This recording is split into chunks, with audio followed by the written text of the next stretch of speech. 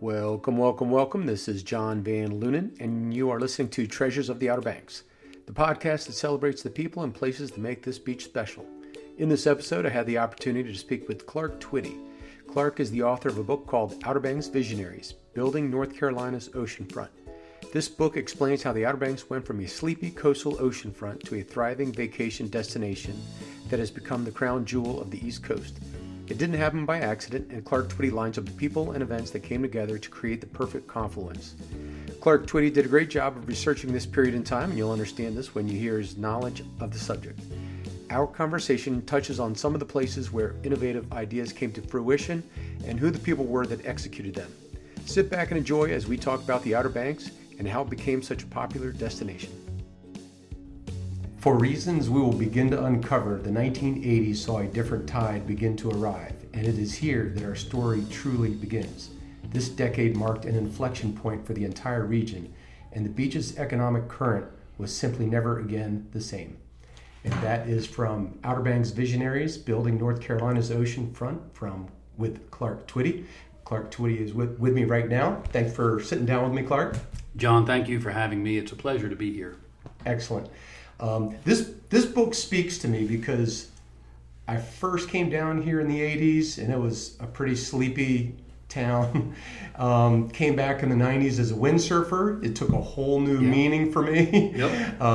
And then my wife and I, we spent our honeymoon, I call it our honeymoon working summer. Yeah. We got married and we spent the entire summer here working on the Outer Banks in 94. Yeah. It got in our blood. And we came back in 97, and we've been here for 25 years. Congratulations. No regrets, never looked back. So your book, even though I was, in the 80s, I was still, I knew nothing about the Outer Banks, but you say that the 80s was kind of the big turning point.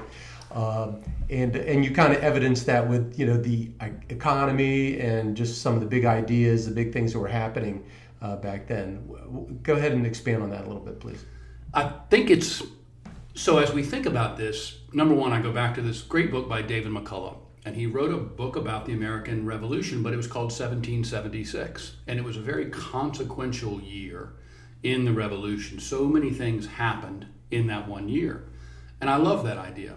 So I began to think about the Outer Banks in 1986. Right. And there were a lot of things that were happening. And as you point out, the book is really one part history, one part economics, and then one part people, the people who were here. So as you know, we go back to 1986, the second half of the Carter administration, the prime interest rate was 21.5%, the highest ever. Crazy. To Jimmy Carter's eternal credit, he made a couple of appointments that he knew were controversial, perhaps most consequentially Paul Volcker, who shocked the economy and raised interest rates to combat what was essentially stagflation going back even to the LBJ era. And then when he raised those rates, probably cost Jimmy Carter re-election. To his credit, he did the right thing. Ronald Reagan gets re-elected. By 1986, Reagan just re-elected. The signature program of his second administration was a financial piece, the Tax Reform Act. Interest rates at that time had been cut in half, from 21.5% to under 10%.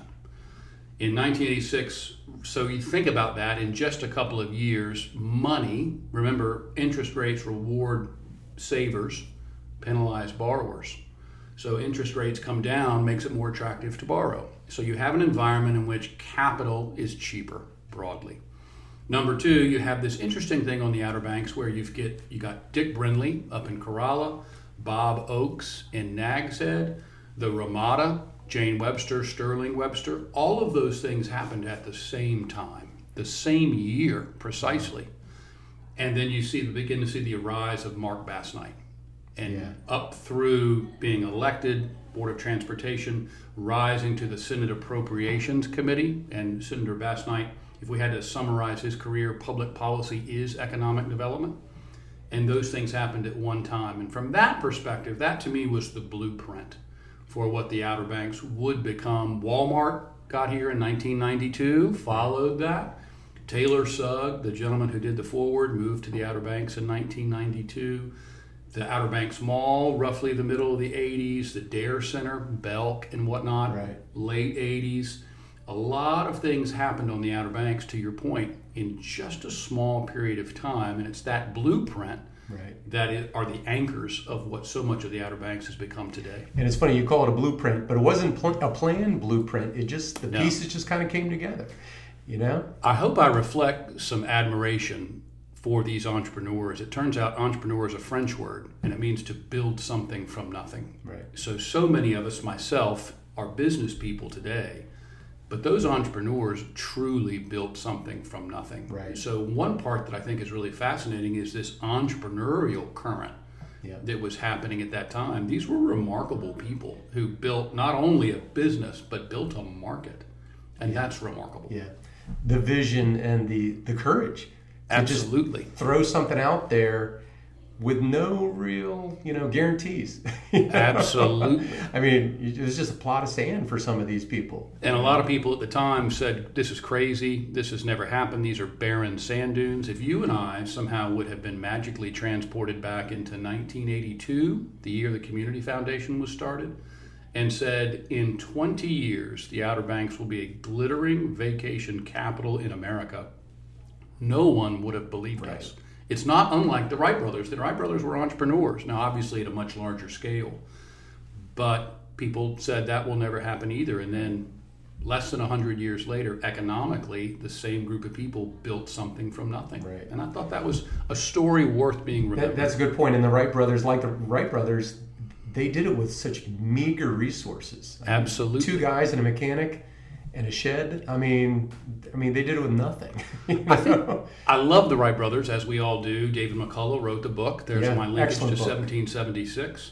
The Wright brothers, I think, are rightly famous for being inventors, for being scientists, aviation, that kind of thing. I think they are not as well remembered as being entrepreneurs, but they very much were. So in a sense, their entrepreneurial story is one that I think our entrepreneurs ride by every day and can be inspired by. Hey, just because people say it will never happen doesn't mean that's true. Right. There's a section in the book, and I'm just spitting out a few parts of the book. Feel free to buy the book. Where can we buy the book? You can buy it anywhere you'd like to. It's on all the national booksellers, but to your point, it's also most importantly available at local booksellers. This is a local story, and we love our local audiences. Excellent. But thank you for even bringing that up. Relative affordability. This is kind of a title of a subsection of one of the chapters. Relative affordability along the coast. Yeah. Dollars that went further. And I think, that was a big attraction for Huge people. Attraction. You could spend a lot of money and try to get a little place in Ocean City, Maryland, or you could spend a little bit of money and get a big piece of land, relatively speaking, on the Outer Banks. That was huge. Only those early entrepreneurs remember that. Those of us, myself included, who are here in what I'll call the modern era, don't remember that. Right. It shouldn't be lost in our memory that the Outer Banks at that time was considered cheap relative to Virginia Beach, Sandbridge, Ocean City, up the Atlantic and then down the coast. The Outer Banks was a bargain. And in a way, that's what unlocked Duck and Corolla. Duck and Corolla were cheaper than Nag's Head. Yeah. So people who love Nag's Head would say, well, where can I go get the Nag's Head experience, but not quite the Nag's Head cost? And they would come to Duck. Yeah. And then they would, oh my gosh, Corolla is even cheaper. Yeah. And those kinds of things. We don't think about that today, but at the time, very affordable. And then keeping in mind what interest rates were doing and that kind of thing, the Tax Reform Act slashed personal income taxes in 1986. Americans typically felt a little more wealthy in the mid-'80s than they had for several decades leading up to that. Yeah, personal story. My wife and I have been living here about, 5-10 years, and you could still get property up in Corova Beach in the teens. Yep. And they were disappearing. Yep. So I talked to my friend Bob Evans, and I said, Bob, get me on a piece of property up there for cheap. He found something awesome up on Sand Dollar. It was a double lot. Yeah. And it wasn't in the teens, but it wasn't that expensive, $35,000. Yep. And we hung on to it for about 10 years, hoping that bridge would be built. Oh, yeah. And maybe we can touch upon that bridge a little bit later. But that bridge never came. We kind of needed the money to do something else, so we finally bailed on it. You're not alone. I mean, the old maps of Duck in World War II, that's why the Duck Research Pier is here. It used to be a bombing range. Right. And the old maps during that time had Duck on the map that says wasteland. Is that right? And that wasn't that long ago. That's why it was a bombing range. Well, you talk about that. On that note, so my wife and I would come here in '94 to work for the summer. I was working right up the road behind the Sunset Grill, and people are like, yeah, just 10 years ago, the road stopped here. What? Absolutely. In '85, the road stopped right here? Absolutely. How is it possible? Yep. It used to be a Coast Guard base, and then the road ended, and then it was privately owned. We don't think about that. Wait, there's a Coast Guard base right here in Duck? Used to be, and back in time, there was a little facility right where the old Winks would be, kind of that commercial heart, kind of where the water tower is. Yep. Way back in time, there was a small Coast Guard installation. Is that right? There. Absolutely. And then there was the famous Duck Club. And the Duck Club became kind of the capital of Duck, what is today Duck Village Booksellers and Duck Village Coffee. Okay. It was an old, called the Powder Ridge Club. And that's what was the long-standing home of Duck for years and years. But that's why there was a road there, and that's why the road stopped there. Is that right? And everything further north was privately owned. There was a guard gate that came down, development. Right. That kind of thing. The guard gate definitely blows me away, too. And by the way, since we're kind of on that topic, episode 3, I interviewed a man named Waikiki Wise. And Waikiki Wise, you've heard of him? No, I have not. Okay. I'm sorry. That's okay. Waikiki Wise was a kid here in the 50s. Yeah. And so he had family ties in Nags Head and in Nags Head Woods.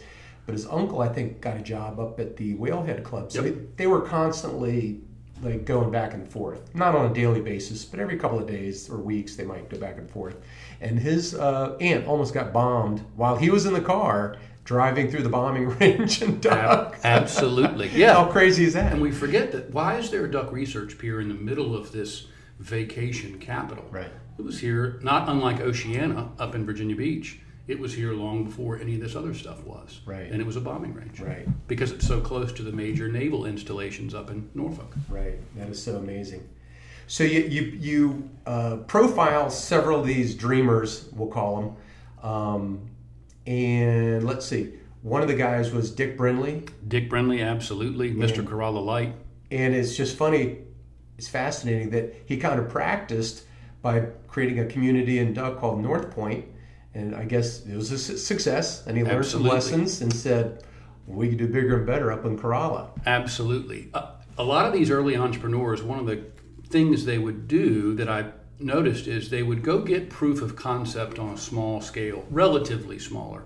North Point was kind of northern Duck in between what is downtown Duck and the Sanderling. Right. And he figured out, hey, I can custom build this for vacation homes. And you might remember the pool in North Point is pretty far off the ocean, and it was enclosed. At that time, an enclosed pool no one had ever seen before. Right.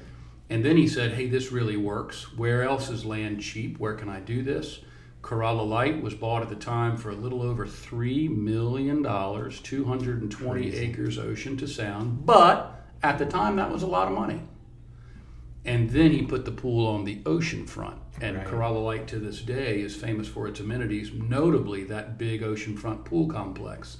Dick learned that from North Point and then applied it and figured out amenities were important. Bob Oakes, you might note, did the same thing at the Villages of Nags Head. In fact, the oceanfront complex was one of the first things they built in that tract. Right. So these entrepreneurs were figuring out what families wanted and how they could use real estate to build value. Conventionally, if you look at the old unpainted aristocracy, not that there were swimming pools, but the oceanfront was reserved for homes. Right. Not true, and the planned communities put the amenities on the oceanfront too. And that's what some of those folks figured out. And that model, Villages of Nags Head, Corolla Light, became the dominant model. Was there anything else around Corolla Light? I mean, was it just an oasis up in the vast wasteland? Corolla was very quiet. It had a really interesting history, obviously, mainly on the sound side with the duck clubs. There was a lighthouse. There was a Navy base. The Whalehead Club, obviously, had been in business for a long time. There were several small communities, Corolla and even further north going up to the Virginia line. Very quiet, very isolated, very sleepy. And when Dick Brindley thought about putting in Corolla Light, there were a lot of folks, I thought, who said, well, this is just crazy. This will never work at all. Much of it was also privately owned by duck clubs, so there wasn't that much property for sale. The reason it's called Whalehead, the Whalehead community in Corolla, is because it was owned by the Whalehead Club. Right. And those early duck clubs, the Pine Island Club, the reason it's called Pine Island, it was owned by the Pine Island Club. And these private clubs hold and own vast swaths of ocean to sound real estate. We don't think about how these communities came to be. Most of them were privately held. Right.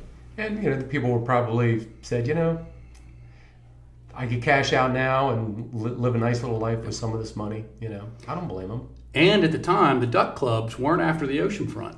They were after That's the true. sound side. That's so true. they didn't attach value to the oceanfront. And it was only in the late 70s, really, in the early 80s, that some of these clubs started to see, oh my gosh, the oceanfront's very valuable. Look at what the Autobahn did up in the Pine Island area. And up until then, they probably didn't say, who would buy that? And up until then, it was sold for pennies on the dollar. Crazy. There are long stories of buying vast swaths on the Outer Banks for not that much money, relatively. Although, in fairness, we hear those numbers and we think, oh, $3 million, you can't buy an oceanfront for that. But we have to think about inflation and whatnot. Yeah. At that time, that was a lot of money. But we look at it with the benefit of hindsight. 220 acres ocean to sound. What's the value of that today? Yeah. That's crazy. Yeah, again, going back to Waikiki Wise in episode 3, he talked about, that aristocracy down in Nag's Head, they were renegades for developing right on the ocean. They were. And the locals wouldn't even dream about living they wanted to live in the woods where they were protected. And absolutely. They could do some farming and stuff. The original prototype for the planned community on the Outer Banks was the unpainted aristocracy. They had the general store there. The casino was there, so they had some on-site entertainment. Right. They had the early transportation, the ferries that would land across Jockey's Ridge and come over. And they were non-resident property owners. Yeah. They were seasonal residents. They lived in places like Elizabeth City and Edenton and beyond. Right. And that was the first real community on the Outer Banks, was that unpainted aristocracy. Right. So, I'm trying not to bounce around because my brain does bounce around quite a bit. You know me all too well. But since we're talking about the northern section of the Outer Banks, let's talk about Korova for a little bit. Because Sure. Is anybody looking at Korova and saying that's going to be the next big development? It's a great question. And you and I talked before we started about Ernie Bowden and his career and history up on what I'll call the Currituck Outer Banks. Mm-hmm. And there's long been this thought that, Korova is the last frontier, the four-wheel drive area, Swan Beach. Right. It is not master planned in the same way that some of the other areas on the Outer Banks were. So, for example, there's not much public property. There is a refuge. There's a lot of buffers up there, aren't there? There are, but to go build roads, for example, is actually problematic. Getting through federal refuges for roads is problematic. Right. So right now, there doesn't seem to suggest much that roads are in the future. Now, if you're thinking ahead, you think, if a bridge comes through, the mythical bridge, one day, then inevitably there will be roads up there. As you know, the four-wheel drive community is not particularly built out in terms of density. There is a lot of remaining real estate there. But it's unique. Short version to your question, I don't think we'll see roads in what I'll call the near term, the next 5 to 10 years. Beyond that, what we've learned from this story is no one can predict the future. Yeah. I don't think that's right around the corner. I think there are too many other reasons it's problematic. So Korova, after reading the book and just hearing your answer there, Korova needs infrastructure. You can't have infrastructure if you don't have roads. No, you get into a long thought around let's define infrastructure. It's roads, it's water, it's transportation, emergency responders. We have seen some EMS infrastructure go in. Right. But right now, in terms of water, public utilities, and roads, I tend to think that is double-digit years away. Right. I just don't see the ability right now to... And then zoning is destiny. If we look at zoning, for example, in the community of the Currituck Outer Banks, there is no commercial zoning. There's one commercial activity permitted in the entirety of the Currituck four-wheel drive beaches. Is that right? And it runs with the land. It was Ernie Bowden's old hunt club. And that's why it's owned commercial, because Ernie saw to it. Everything else is residential. Long story short, there's not a big footprint for utilities. Right. And then there's not the infrastructure budget, candidly. Right. More perhaps importantly than that, a lot of the locals who are voters don't want it. Yeah. So there's this big debate that we'll touch on, I'm sure, conservation versus development, preservation versus that kind of thing. Right, right. You bring up a good point about the locals. What do locals want? And I guess the only way it would change is if somebody with a lot of money owned a lot of property and started, shaking the branches a little bit. I think there's this great saying that you either change when you see the light or feel the heat. And I worry at some point there could be a Katrina situation. Right. If I'm for the Mid-Currituck Bridge for one reason, it's Hurricane Katrina. Right. We have a public safety obligation to respond and provide infrastructure for response. Right. I think that will be the push over time, but it certainly won't be next year, 5 years, 10 years from now. Much more density will be required to lead to those kinds of roads and things. And right now, given this economic cycle, I don't see that over the next 10 years. Right. Real quickly, you brought up your other book, Memories of the Currituck Outer Banks, as told by Ernie Bowden. Ernie Bowden was a legend that lived and farmed in the 4x4 area, the area of Corova Beach. I just call it all Corova Beach, by the way. And interesting character. But you just said something, and if we go down a path that we shouldn't go down, just let me know. But you said something, he's got commercial property there. Do his descendants own this now? Could they be bought out? I mean, could it be developed? No. Well, I certainly can't speak for his descendants, so let me reserve their right to do whatever they want with the property they have. Right. As I understand it, there is no remaining commercial property up there, and the former Bowden Club, which was the Coast Guard station, the Washwood station, is no longer in the Bowden family. But that's why it exists, and the zoning runs with the land.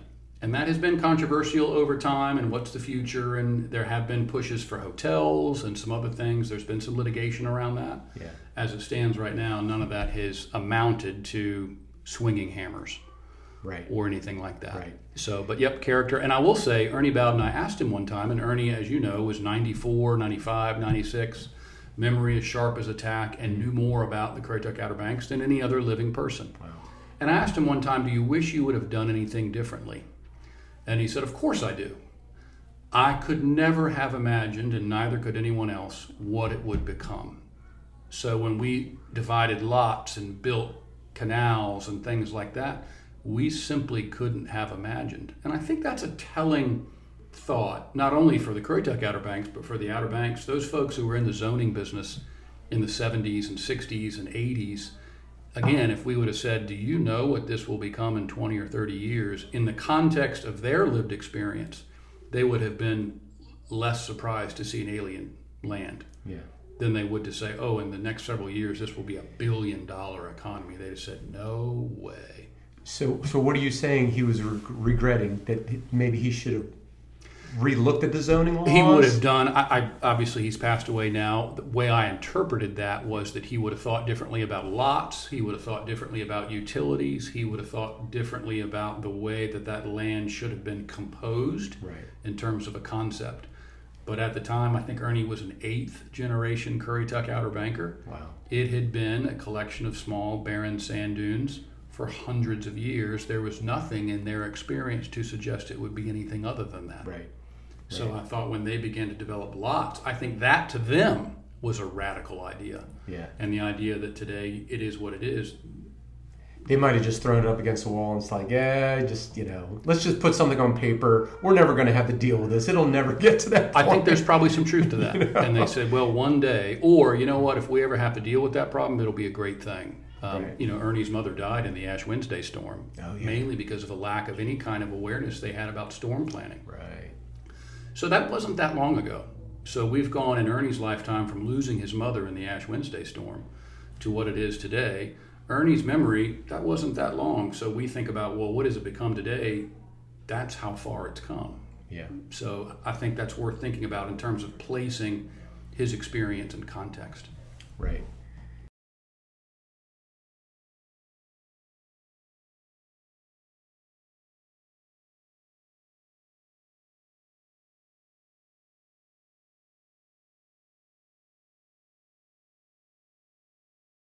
See, where should we go from here? Well, if you want to, for your readers, we can talk about some of the controversial stuff. We can talk about over tourism. I know there's been this real sense of what is the Outer Banks.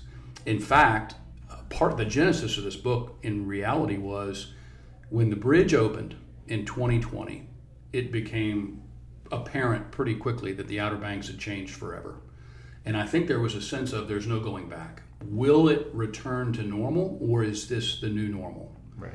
And that's what led us, I think, as we wrestle as a community with all these questions about what have we become and where are we going. Perhaps temperamentally, my thought was the only way to understand where we're going is to understand how we got where we are. And that question was the genesis of this. Right. And the day the idea occurred was the day the bridge reopened. Right.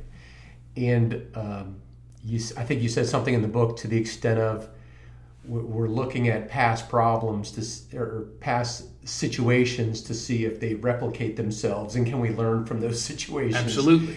And so will we see another big development boom? Will we see population radically increase like it did in the 80s and the 90s? Right. Will we see another big infrastructure push? Mark Bassnight built the bridges. And to your point, we probably have another big infrastructure push out there. Is the political environment the same? Can we replicate that? Will we see another thing like that? So we're looking for patterns, and we're looking for cycles. Right.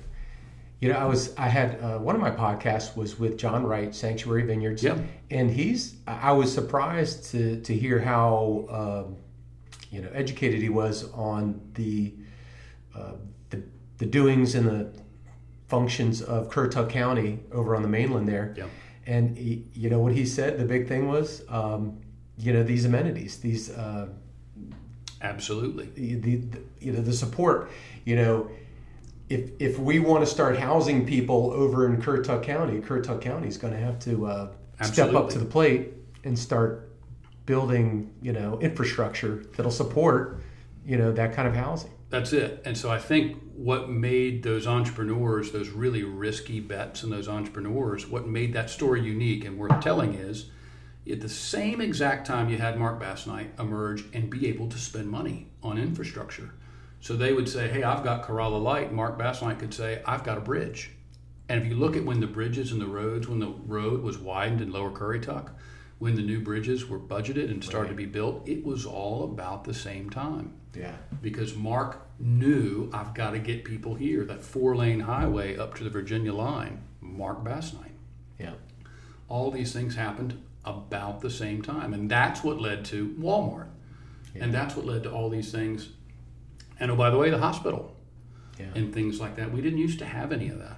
And all of these things became sustainable when we got the jobs that allowed the population to grow, and the jobs supported the tourism community that came across those beautiful bridges. Yeah. So sequentially, that's an interesting story. Yeah.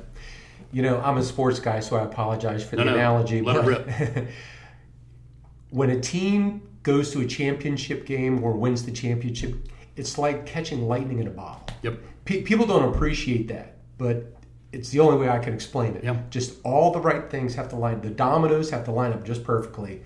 And according to your book, that's exactly what happened in 1986. I think that's a great analogy. Yeah. Absolutely a great analogy, because you had also had the right environment. The game was at the right stage where that kind of thing would win. You go back, NBA, the Bulls in that time. You go back to the dynasties. Yeah. The game was reflective of the players at that time. Yeah. Would the Michael customers Jordan, were here, ready. They had money in their pocket. Absolutely. Bassnight was building bridges. And you had entrepreneurs. Entrepreneurs aren't necessarily long-time Fortune 500 business operators. Entrepreneurs are builders. But as we know, builders and operators sometimes is a very different personality. So even using your analogy, looking at team composition, we had the right composition of builders at that time. Right. So let's start transitioning into Mark Bassnight. You have a subsection about him. The Great Connector, a powerful political will emerges. And from the book, Mark Bassnight was simply a phenomenon. In a place famous for storms, he was, in his own right, a political hurricane that reshaped the landscape of the region. It was, on meeting him, as if some combination of the rurally imperious Lyndon Baines Johnson and the forthrightly humble Harry S. Truman had together somehow slipped into the shoes of Senator Bassnight as he began his ascent in North Carolina's General Assembly. And, it always kind of amazes me. I unfortunately did not get to meet him. I really wish I did. but it's amazing that this just regular guy from the Outer Banks just climbed the ladder of North Carolina politics to a point where he was moving and shaking and making things happen and really going to bat for the people of the Outer Banks. Absolutely. The book talks about this, and you know it. The road to Raleigh, once you move through Columbia and you get to Plymouth, is that 4-lane highway. And the joke was that was Senator Bass Knight's driveway, right, so that he could come and go to Raleigh as quickly as possible. And there's this great story one time of him speeding home, and he gets pulled over in a state trooper, and the state trooper comes up to the car and sees it's Senator Bass Knight and covers up his name tag and says, "Senator, you're all clear." But that was Mark Bass Knight, and so many people have a Mark Bass Knight story because he was, to your point, improbable, relatively uneducated as we think about classical university educations and things like that. But Mark Bass Knight knew how to get things done. He knew how to build relationships. He knew how to wield power. He knew how to identify resources in terms of fundraising and to channel that power. This was a very different time politically. We talk about North Carolina being a Republican state. That wasn't true for 100 years. Right. This was the culmination of what had been a Democratic Party machine in North Carolina for a century. And he stood at the very height of that before we started to see the political tide shift in North Carolina. Right. A remarkable person who did a lot of good. And I honestly think probably should get some more credit for having built the infrastructure that supported the Outer Banks. The 4-lane highway going down the bypass, for years that was a 2-lane highway. For years the beach road was the highway. Right. Mark Bass Knight. Jeanette's Pier, Mark Bass Knight. The Coastal Studies Institute, Mark Bass Knight. The Wanchese Seafood Park, Mark Bass Knight. All of these things occurred while he was in powerful political office. Right. And if you're trying to be objective, it just made the place better from every practical standpoint. It wasn't about it. Yes, it helped improve things economically indirectly. Mm-hmm. Absolutely.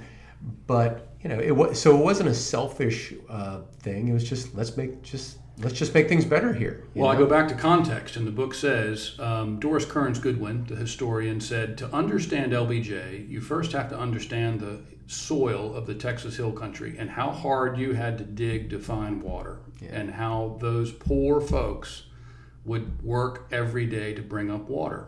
And she said, if you understood that and how your back felt at the end of that day, you understood LBJ. Right.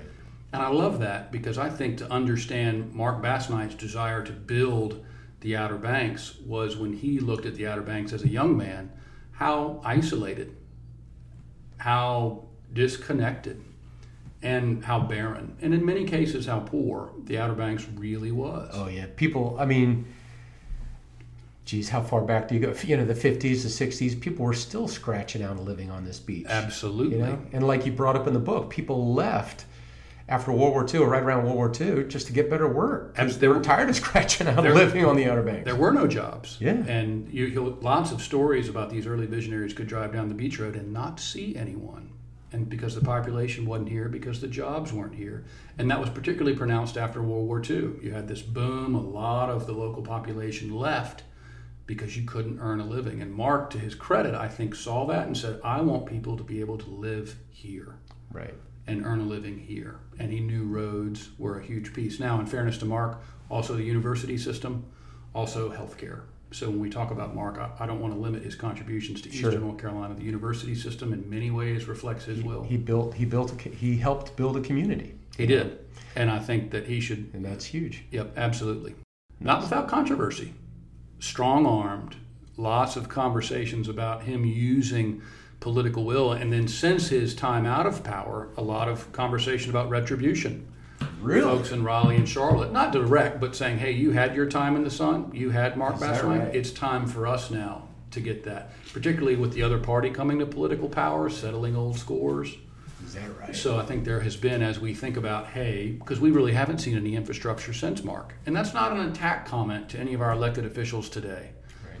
But if you think about when was the last major infrastructure push the Outer Banks saw, it was a long time ago. Like the bypass that you and I sit in and complain about the traffic in right. was envisioned 30 years ago by folks who could never have imagined that what it's become today, the bridges and things like that. So I think it's fair to say that, hey, you guys got your time in the sun, and now In fairness, the politics in Raleigh and Charlotte have been driven by population. Population is political power. The population centers of Charlotte, Raleigh, and the interstate corridor have exploded since then. So the political dynamic now is much less likely that we'll see another Mark Bass night. And again, that's not an attack. I love our elected officials on both sides of the aisle. Right. And I will say this, and people will say I'm an idiot, and they'll argue the point, but I'll say this. As they were developing the Outer Banks, there was a sense of community and there was a sense of responsibility to preserve the local community. You know what I'm saying? There was a balance there, and also, you know, you mentioned this in the book. There was people that wanted to protect, you know, our natural resources here too, Absolutely. which was very important. So there's some responsibility there, and it's a tough balance. Don't get me wrong, and we struggle with it every single day. You know, do I want, you know, the comforts of a city, but do I want to live in a semi-rural area? You know, absolutely. But you know, I think I've always seen that. As I've been living here 25 years, I've seen that preservation, and I think it's great. Do you have any thoughts on that? Yes. We so often talk about development, and there is this school of thought that development's a bad thing. The more we develop in one direction, and there's a great poet who described losing what you had and not getting what you wanted. And that's this fear that haunts so many folks who have loved the Outer Banks or lived on it for a long period of time. John Wilson, we mentioned him in the book, started Outer Banks Conservationists. Manio Mayor? Manio Mayor, what at that time was the youngest mayor in America, as I understand it. You think about his contributions to preservation and conservation, because John sensed through his genius that as the development fire began to burst forth, there had to be a corresponding conservation fire. And he was brilliant at that. So have we conserved enough? Probably not. Zoning is destiny, though. But at the same time, a lot of the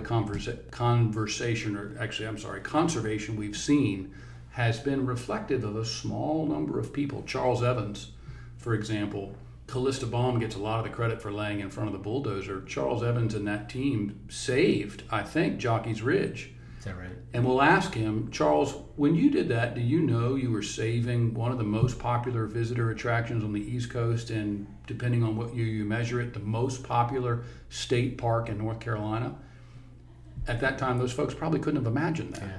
There weren't that many people there. They thought, well, we're just going to protect parts of the Outer Banks. But Jockey's Ridge today is a reflection of conservation. Right. And there are a lot of those folks out there who did that. Charles, John Wilson, and there's a wonderful collection. The worst part about writing a book about visionaries is not who you include, but who you leave out. Right. And there should be 100 other books with 100 other people. Yep, understood. You mentioned something about, you know, the rest of the state. I heard a rumor a long time ago. Tell me if this is true or not. Do our tax dollars help fund stuff throughout the state? I mean, yes. The visitor's tax, does that stay here, or does that? That's a great question. So the answer is it depends. Let's start with the definition. Sure. When we talk about taxes, it's a combination of three things: local, state, federal. Okay. So when we think about state taxes, there is the occupancy tax. Part of that goes back to the state. Part of it stays local, as we broadly think about it. So yes, do we remit a lot of tax revenue to the state of North Carolina? Absolutely. Do we get a lot of occupancy tax that stays local? Yes, we do. In the same way that the federal taxes do the same thing and that kind of thing. So Dare County and Currituck County generate a massive amount of tax revenue. Yeah. In fact, look at Dare County's infrastructure, Dare County's magnificent buildings, and compare that to Hyde County. Look at their schools. Look at the Dare County schools. They're immaculate. And what, 3 of them are practically brand new? I mean, and then you go, you don't have to go too far west, and you see a totally different scenario. Well, by comparison, and this is a little dated number, recently Dare County, I think, its annual budget was somewhere around $120, $125 million. Hyde County, by extension, about $8. Wow. And they're an adjacent neighbor. Wow. And then you get into Washington County, Terrell County, Bertie County are some of the poorest counties in the state of North Carolina. Is that right? Yeah. So Dare County's infrastructure seems like Camelot as compared to that, and that's because of tax revenue. Right. And I've always told people, we're kind of the beneficiary. Those of us who live here full time are the beneficiaries of a lot of the great things that these tours pay for. So, yep. So I appreciate the tours. It's controversial because they impact quality of life. But in terms of the visitor economy in terms of resources has created a quality of life that is widely regarded in North Carolina as among the best in the state. North Carolina, Dare County, for example, has the highest median home price in the state. But North Carolina, time and time again, when it does most desirable places to live, Dare County's in the top 2 or 3 in every survey. Everybody wants to be in Dare County. And Currituck County to an extent as well. Yeah. Although Currituck is unique in that it's the Currituck Outer Banks and mainland Currituck. Yeah. So it's of two minds in a lot of ways. Right. And so on that note, just the tax money and the amenities, and is there anything we're missing here? I mean, we kind of alluded to that mid-county bridge is extremely important. But is there anything else that we've kind of outgrown the bridges, so we definitely could use another bridge, but is there anything we've outgrown that we really need here? Yes. I think there is this, we have to understand, I think, as a people, that there's no going back. Yeah. So it will not be, for good and for bad, what it was. I try to imagine what the Baum family and the Daniels family and the Tillett family thought when people like me showed up. Yeah. So I try to put my own experience in context. Having said that, I so often think that the iron triangle for economic vitality in our region is healthcare, education, and housing. We've got pretty good healthcare, particularly looking at the hospital, particularly compared to what it was. Yeah. We've got really good education. Our education system is among the best in the state. Housing is a crisis. Yep. There is no affordable housing. So when people talk about affordable housing, to me that's invisible. Yeah. So we do have a housing crisis, and I think that's the thing that's missing. And solving it, easy to say, very hard to do. Yeah. NIMBY's undefeated. And then I'm sorry, what's undefeated? NIMBY, when you think about NIMBY, means not in my backyard. Oh, right, These are the group of folks who want affordable housing, and it's understandable, just not in their backyard. And when we look about time and time again, when these developers have come forward, towns typically don't react well to that. Right. So the future of housing is probably off the Outer Banks, which is very controversial, because now you get into gentrification and what you're doing to communities, and that is a very controversial topic. Right. Fast forwarding the book here. People, despite the economic headwinds of various market cycles, still came on vacation, meaning cash flows remained consistent, a notion made clear in the late 80s and that still holds true today. And skipping forward, if there is one specific reason for the growth of the vacation home market overall, it is this: they perform well in and out of market cycles, and people just keep coming. And I can speak to this. I used to own a water sports business, so I had a pretty good pulse of, traffic and flow and customers and stuff like that. And I remember 2008 when the housing crisis just blew up in everybody's face, and we were all kind of a little trepid going into the next summer. My observation, the people just kept coming. They had to go on vacation, and when you come to the Outer Banks on vacation, guess what? You're probably going to rent a jet ski for the kids. Absolutely. So they kept renting jet skis from the kids. So that didn't affect anything. Fast forwarding to 2020, I was here, riding out the pandemic, and we were all sitting on pins and needles, as the spring. And honestly, had the pandemic started in May or July, and this beach had been locked down, I would have been bankrupt. I would have had to file for bankruptcy. You and a lot of other folks. It went crazy.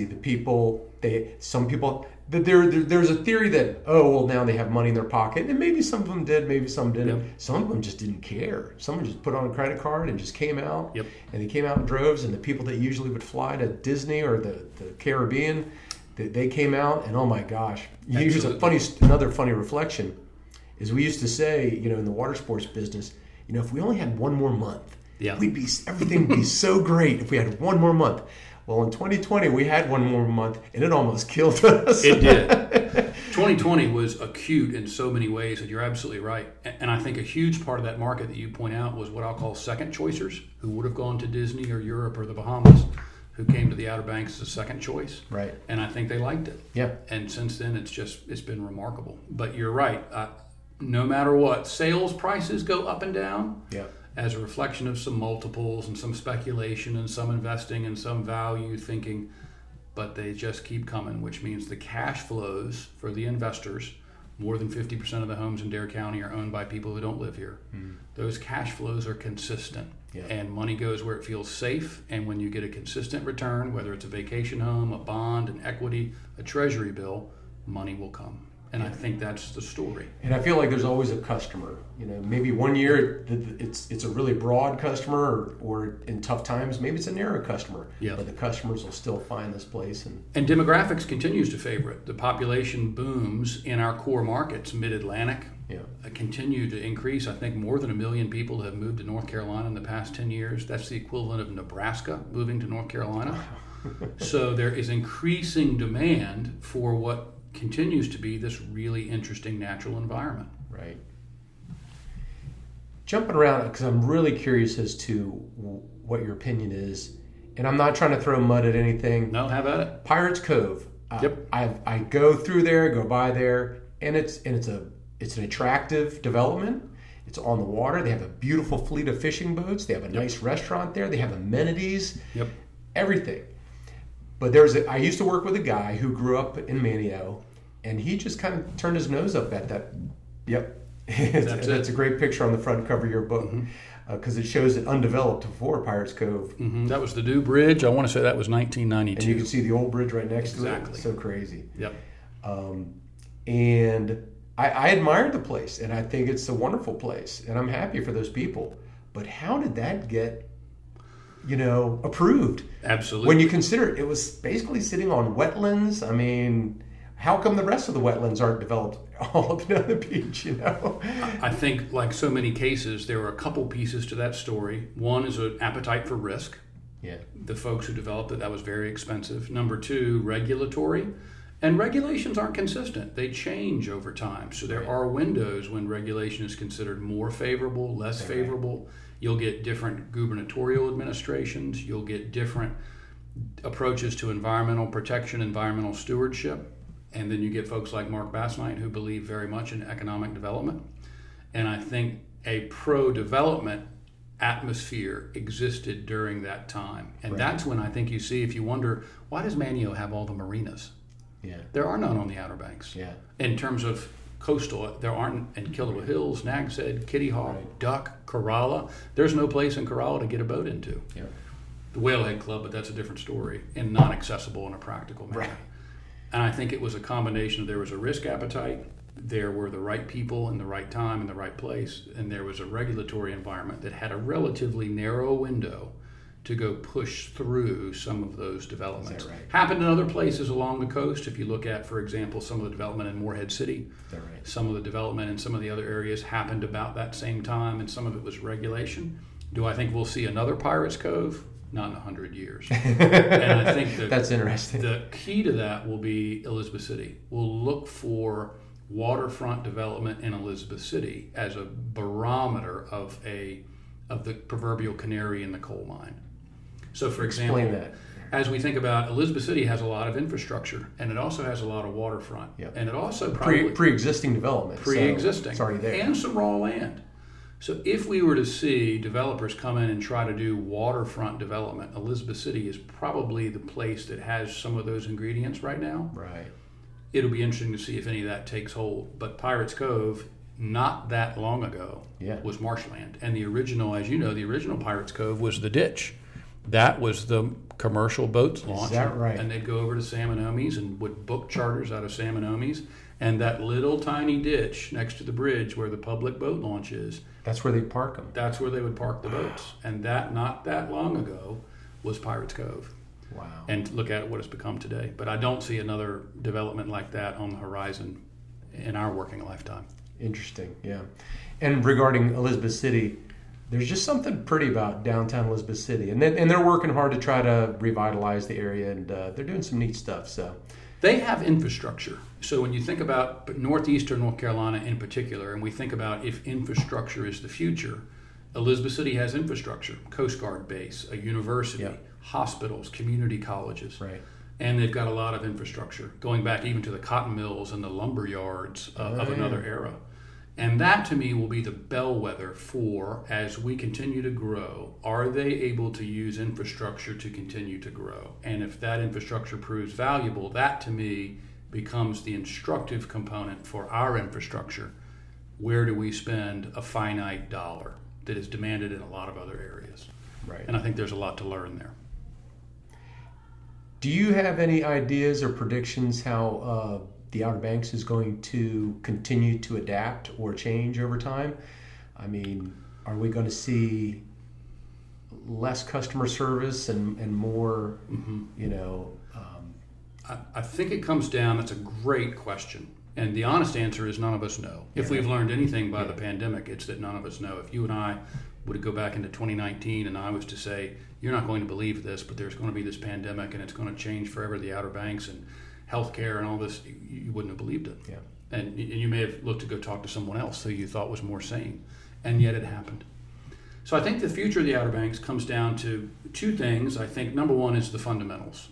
The fundamental, as long as we are a great place to be, within a day's drive of 60% of the population of the United States, the fundamentals are intact. That's a big thumbs up. So the environment's important. Right. A lot of folks think, development comes at the expense of the environment. I'm actually on a different camp. As long as the environment's still remarkable, they will come. That's our field of dreams moment as a sports analogy. Right. Number two is, one of the biggest changes I think we've seen is the emergence of what I'll call a seasonal resident.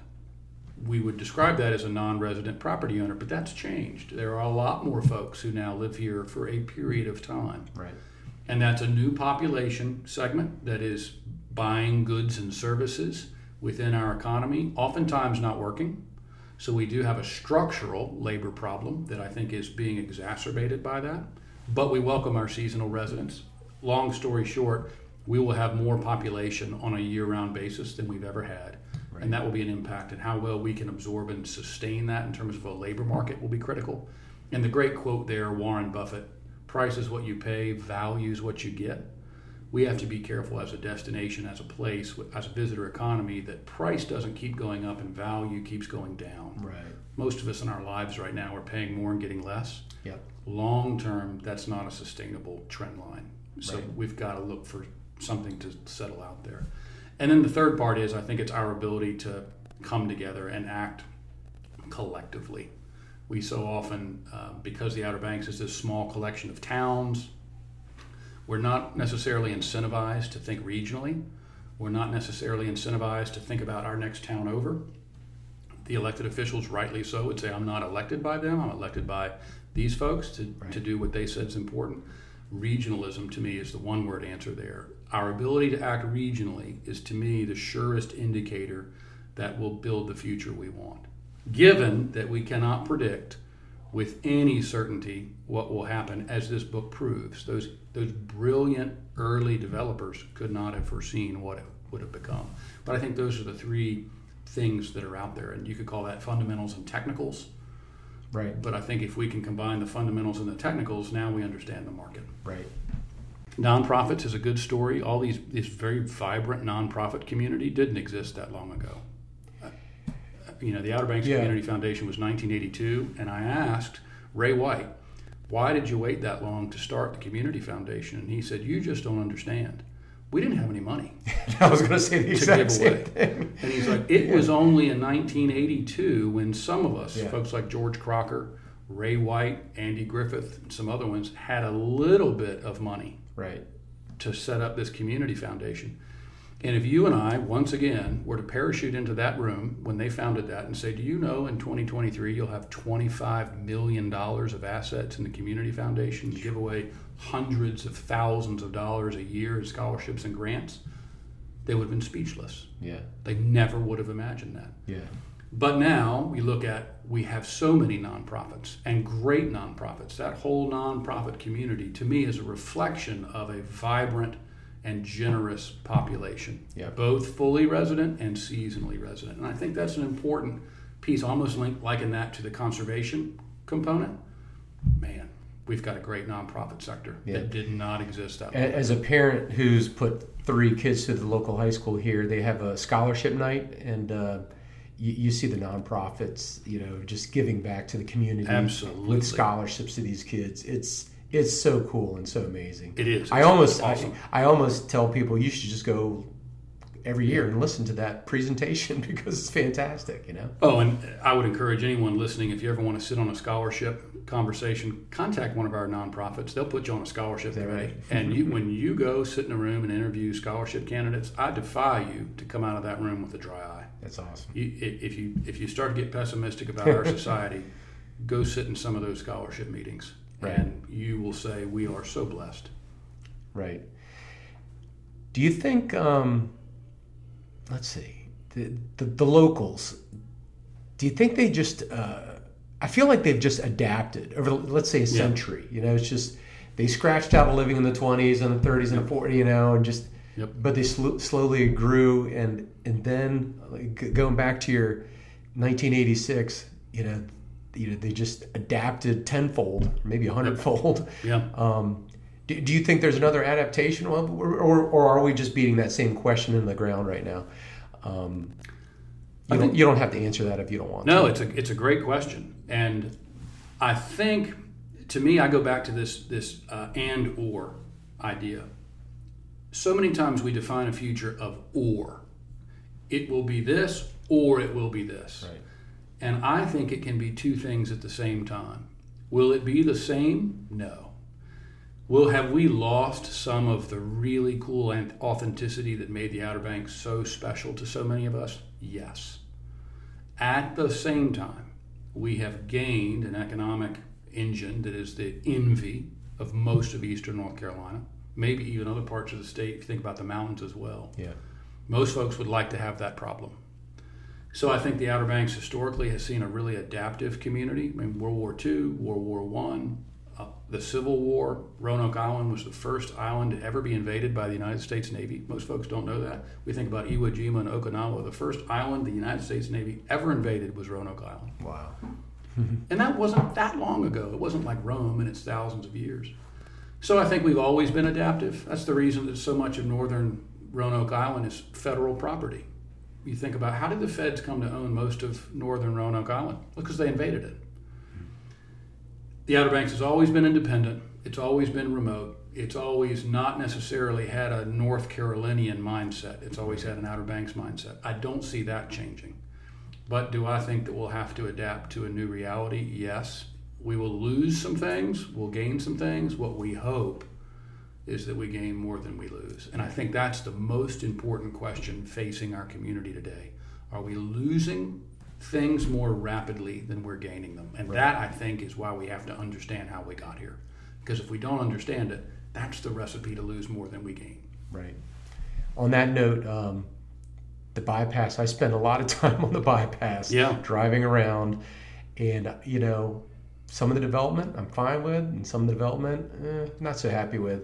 Yep. But I tell you, there's a couple special places, 3 in particular, downtown Manio, downtown Wilson, Duck, and Jimmy Braithwaite, Corolla Village. Just absolutely 3 places I just love to go hang out, and I hope those places never dry up and go away, because, you know, if they stick around, I'll be fine. Well, we talk about zoning as destiny, and if you look at those 3 places, there's some pretty specific covenants and some pretty specific visionaries behind that.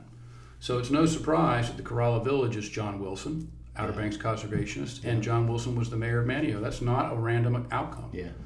And then I think there were a lot of folks who were thinking long term. Although in fairness, I don't necessarily blame the builders for some of the things that we see that we don't like as what we consider an Outer Banks aesthetic. Right. They're not doing anything wrong. They're doing exactly what they're allowed to do. And that to me is the importance of zoning. If zoning is destiny, those decisions were actually made in many cases 30 or 40 years ago. Right. And people couldn't have imagined what it would have become, so they just didn't think about it that much. And it's only now that we are essentially reaping what we sowed in some of these zoning things where we say, that's not Outer Banks, I wish that wasn't here. That was a zoning question, not necessarily a building question. Right. And I think we as a community have, if we think about the outcome of that, some of these businesses on the bypass that we arguably wish could have been built differently. Yeah. Gosh, how do we fix zoning so that is defensible and we don't become a Virginia Beach Right. or a Myrtle Beach Right. or something like that. And I would every agree. internet forum you see, we're more and more like Myrtle Beach. How do we guard against that? Right. No, preservation. It's good. Yep. Well, the book is called Outer Banks Visionaries, Building North Carolina's Oceanfront by Clark Twiddy. It's his second book. If you haven't heard of his first book, it's called Memories of the Currituck Outer Banks, as told by Ernie Bowden, a legend up there in Corova Beach.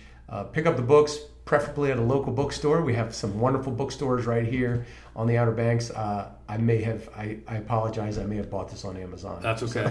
And I will say, thank you for bringing that up. All proceeds from these books go to the Community Foundation. Is that right? Because that's what the people in them would have wanted. Good for you. So if you're going to tell a story about people and what they did, I think we have to be careful about seeking to turn that into a revenue stream because it's their life. Right. So I wanted to make sure that as we discussed their lives, it went back to those scholarships and grants that you and I talked about Right. that help us with our quality of life as a region. Now, it's not a fortune, spoiler alert, Yeah. but whatever there is will go back into the Community Awesome. Foundation. Any projects coming up we should talk about? No, I think there's so many stories that need to be told, and there's that great quote by Robert Caro who said, if you ask the right question, there's always more to the story. Right. So I continue to look for things that explain how this place came to be and the people that were in them and the environment that are out there.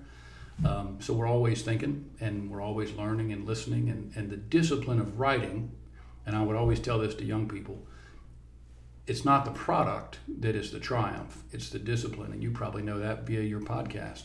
The discipline of forcing yourself to think and write clearly about the world around us, to me, is a very rewarding discipline. Right. Awesome.